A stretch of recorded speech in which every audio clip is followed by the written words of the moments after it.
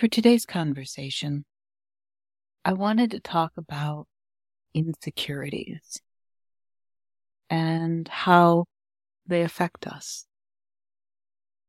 and how they can prevent us from being our authentic selves.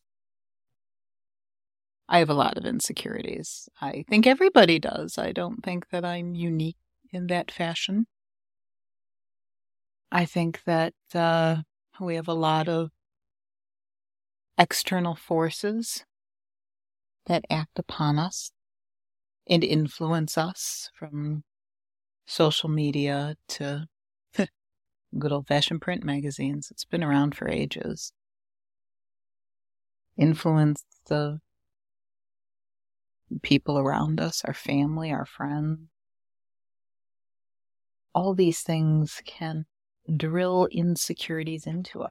Mine are no different than yours. They're no worse, they're no better. We all have our own cross to bear, and we all think that ours is the worst, and nobody else has it as bad or as difficult or as complicated as we do. That's universal. So I can't say that my insecurities are any worse or more acutely pronounced than yours or anybody else's. But because they're mine, they certainly do feel it. Because they affect me directly. And my insecurities didn't really come from media. They didn't come from really far external forces. They came from trauma and from a very abusive childhood. My insecurities were drilled into me by a father who his sole purpose and joy was to create a ticking time bomb out of his one and only daughter, to turn her into something that would self-destruct over time. He wanted to watch me eat myself alive from the stress and the anxiety and the insecurities. So much so that when I say eat myself alive, there is some actual truth to that. My traumas did cause me to gain a significant amount of weight. And those traumas and insecurities prevented me from losing that weight for a very, very long time in my life. I'm still on that journey to improve that and to solve those insecurities. I don't think you can solve an insecurity. You can try and disarm it. You can try and understand it and cope with it. But once it's been deep-seated, you can't really root it out. It never really goes away. It just becomes less painful, less acute.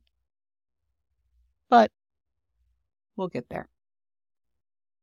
So my insecurities were drilled into me by an abusive father.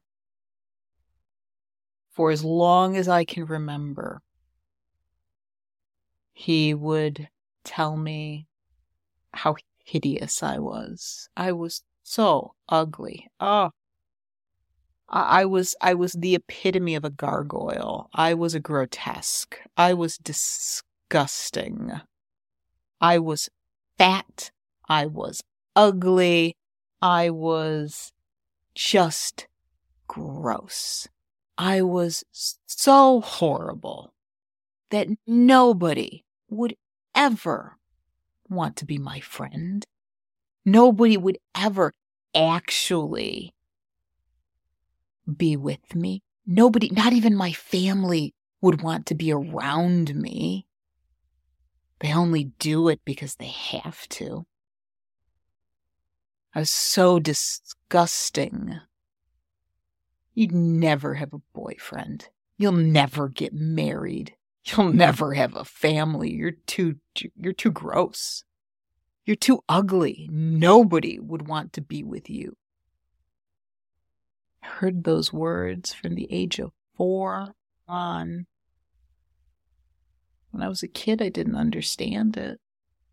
I mean, it was my dad. He was telling me these things, and I thought, oh, okay, I guess that's what my life's going to be like. As I grew older, and I was a child, I just stayed quiet. I hid in the shadows. I was too ugly. I was too fat. I was too disgusting to want to have any attention because, well, any attention would be bad attention. Then I became a teenager. And I didn't want to date because who would find me attractive? I'm too ugly, I'm too fat, I'm too gross. I'm disgusting. Nobody will want to be around me. I'm too stupid. Then I became an adult. And I still thought I was ugly and I was stupid and that I was destined to be alone. I gave up on everything because I figured, why even try? Why try? Why even try to be in a relationship? I mean, clearly I'm one of the unlucky people. They exist in the world, don't they? There's just people who are just meant to be alone. Figured I was no better than a troll that lived under a bridge. There's still part of me that has a hard time with that. I never had mirrors in my house. The only mirror that ever existed was the one in the bathroom because you can't get rid of that one. It's pretty much bolted to the wall. Any apartment I've ever had, oh, damn, that bathroom mirror was always going to be there. So I tried never to look at it. Ever.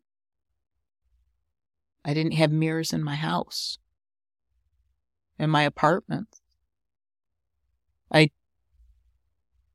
only had a mirror if I had to put on makeup. And even then, I hated it. Because I thought, well, one, why bother? And two, I don't want to see myself. It took a long time. A very long time. Before I could look in a mirror and see somebody who actually had some worth. See somebody who maybe wasn't destined to be alone. Maybe somebody who had some potential, who wasn't that horribly ugly. Even though I will tell you I was definitely fat. Oh my God, was I fat. And I'm not trying to be judgmental on that. I mean, I was a freaking manatee. I buried all of that sadness, all of that hatred, all of that trauma. And believe me, there was a lot more trauma than just being verbally abused. That was the easiest of all of it. And that trauma manifested itself in a body that was sick and was very heavily padded to keep the world away from me. So in that regard, it almost became a self-fulfilling prophecy in the fact that I was fat and ugly. Ugly, not as much, but fat, yeah, I definitely hit that mark. There was a point in my life where I topped over 300 pounds. That's an incredible humiliation to me. That is something that hurts to the very center of my soul. But I also recognize that weight existed because of trauma, because of these words, because of my body reacting.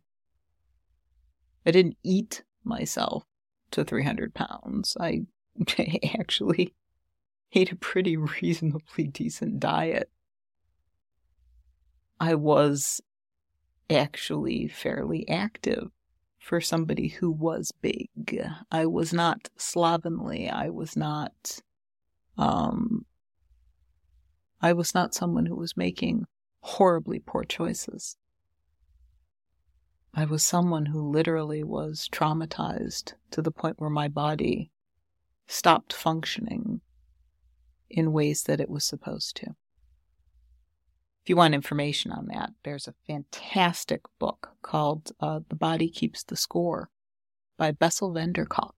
And it is about PTSD and about how our bodies literally change. Our biochemistry changes. How trauma changes our DNA. It actually alters us in ways that we are just starting to understand. And I feel like I went through the ringer with that one. Because, yeah, I topped the scale at over 300 pounds. And there was nothing that worked for me, no matter how hard I tried to lose it. I even went as far as bariatric surgery, had my organs rearranged.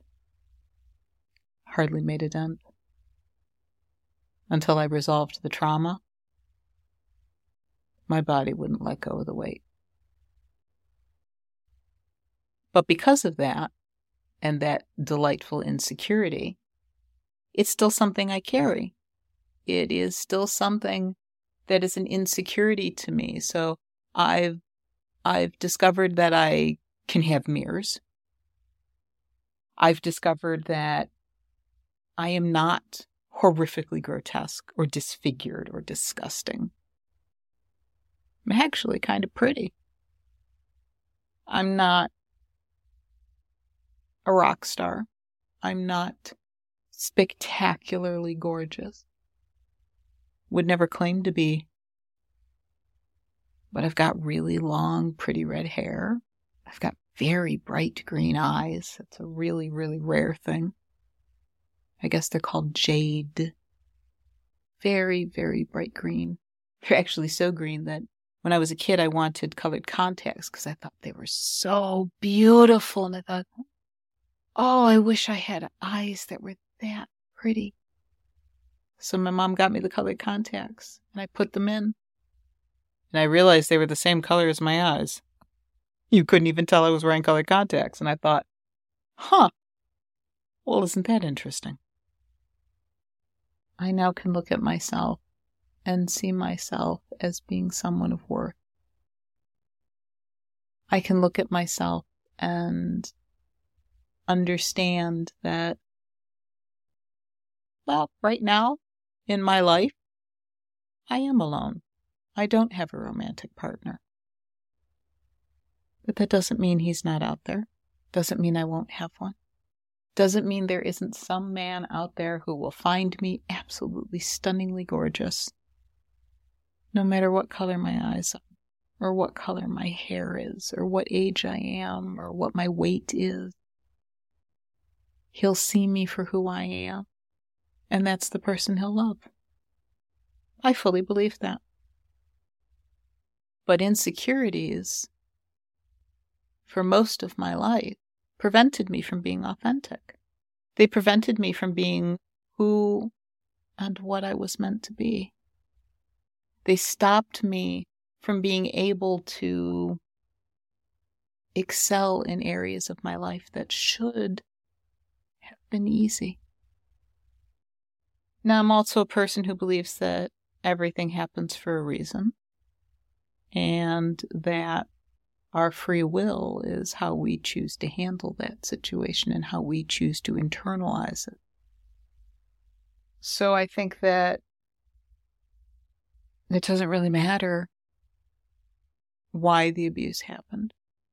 It wasn't right, but it happened, and it was supposed to happen.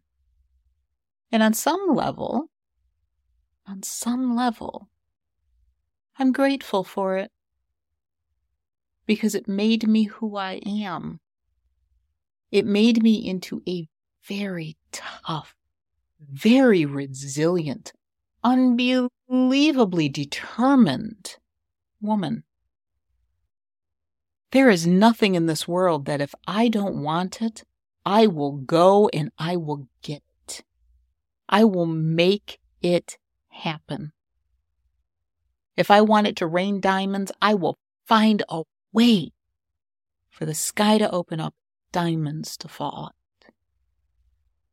So those insecurities hurt for a long time, but they taught me a lot of lessons. And they taught me a lot about not giving up, about being able to look at the things that hurt me the most, to look that dead center and to say, you don't have any power over me anymore. I see you for what you are. You have no power over me. In a lot of philosophy circles and psychological circles, it would be called incorporating your shadow. Finding those broken pieces of yourself that you discarded and reincorporating them into yourself to become whole again. It's one of the reasons that I consider people to be perfectly imperfect, because we all are faceted creatures. We are all faceted gemstones. We have multiple sides. We have cracks and imperfections and flaws and chunks of us missing. And it's those chunks that we find and we dust off and we say, hey, you're horrible. This is a horrible part of me. This is a terrible memory. This is a piece of trauma that broke off a chunk of me. And I recognize it for what it is. And I recognize it for why I discarded it. And I'm going to take that. And I'm going to reclaim it. And when I reclaim it, I'm going to give it a new purpose and a new name and a new function. I now know what you are. I have disarmed you. You're no longer a ticking time bomb for me to find or step on. I understand what you are, and I accept it. And by accepting it, I'm able to be authentic and true to myself. I'm able to say with complete and total honesty, I've suffered some pretty shitty stuff in my life. I've had a horrible outlook. I've had a horrible time. I've believed the worst things about myself. And every single one of those horrible moments taught me a lesson. And they created and shaped me into the person that I am now. And that person is someone who is working at being authentic, working at being honest, working at being open, and living in a world without walls, without emotionally walling myself off. I am not afraid of being hurt anymore. I've learned that these insecurities, these pains and abuses and horrible things that happen to all of us, not just me, everyone has this. Everyone has it in different quantities, on different scales. But the truth is, all of these things are just varying degrees. When does the temperature shift from hot to cold? At what specific degree does that happen? It's completely subjective. Hot isn't really hot. Hot is just less cold. Cold isn't really cold. It's just less hot. Ask somebody in the Arctic, hey, what's a hot day for you?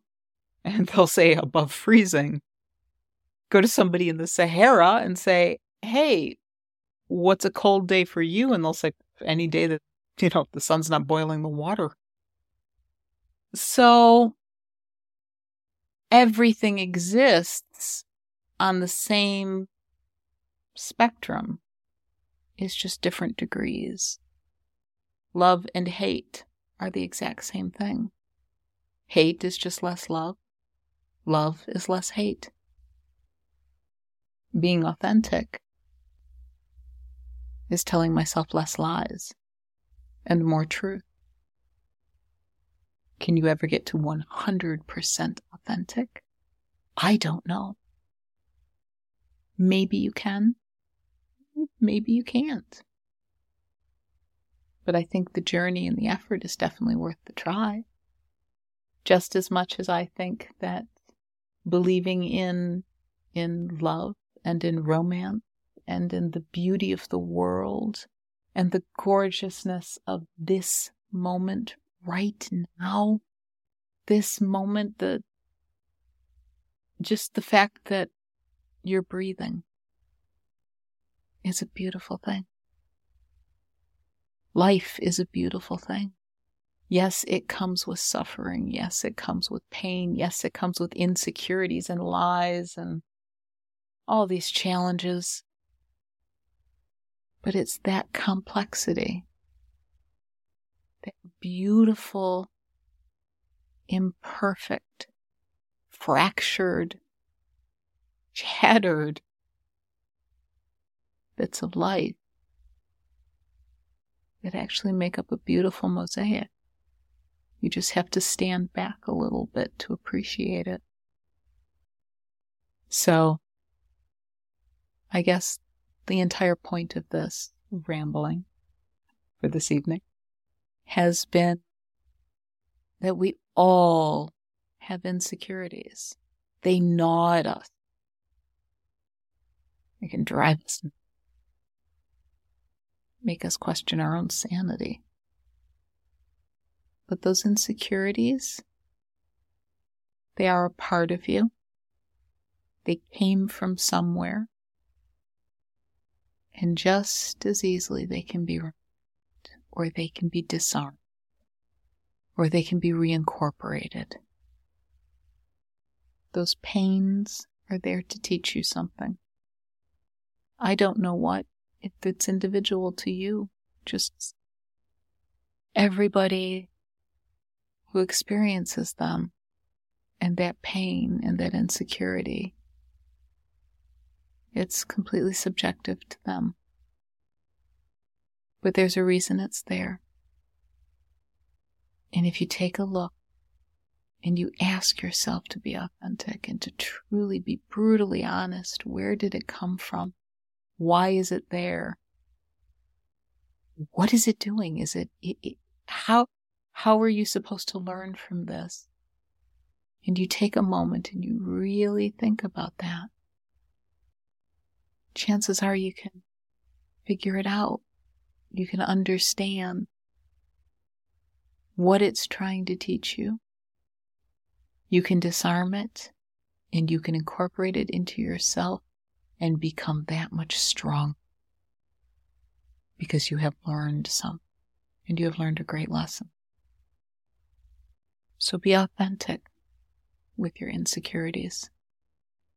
Call them out by name, accept them, bring them home and become more powerful for art. I trust that this conversation was helpful and I hope you enjoyed and hopefully you'll come back and we'll have another conversation again later. Thank you for listening.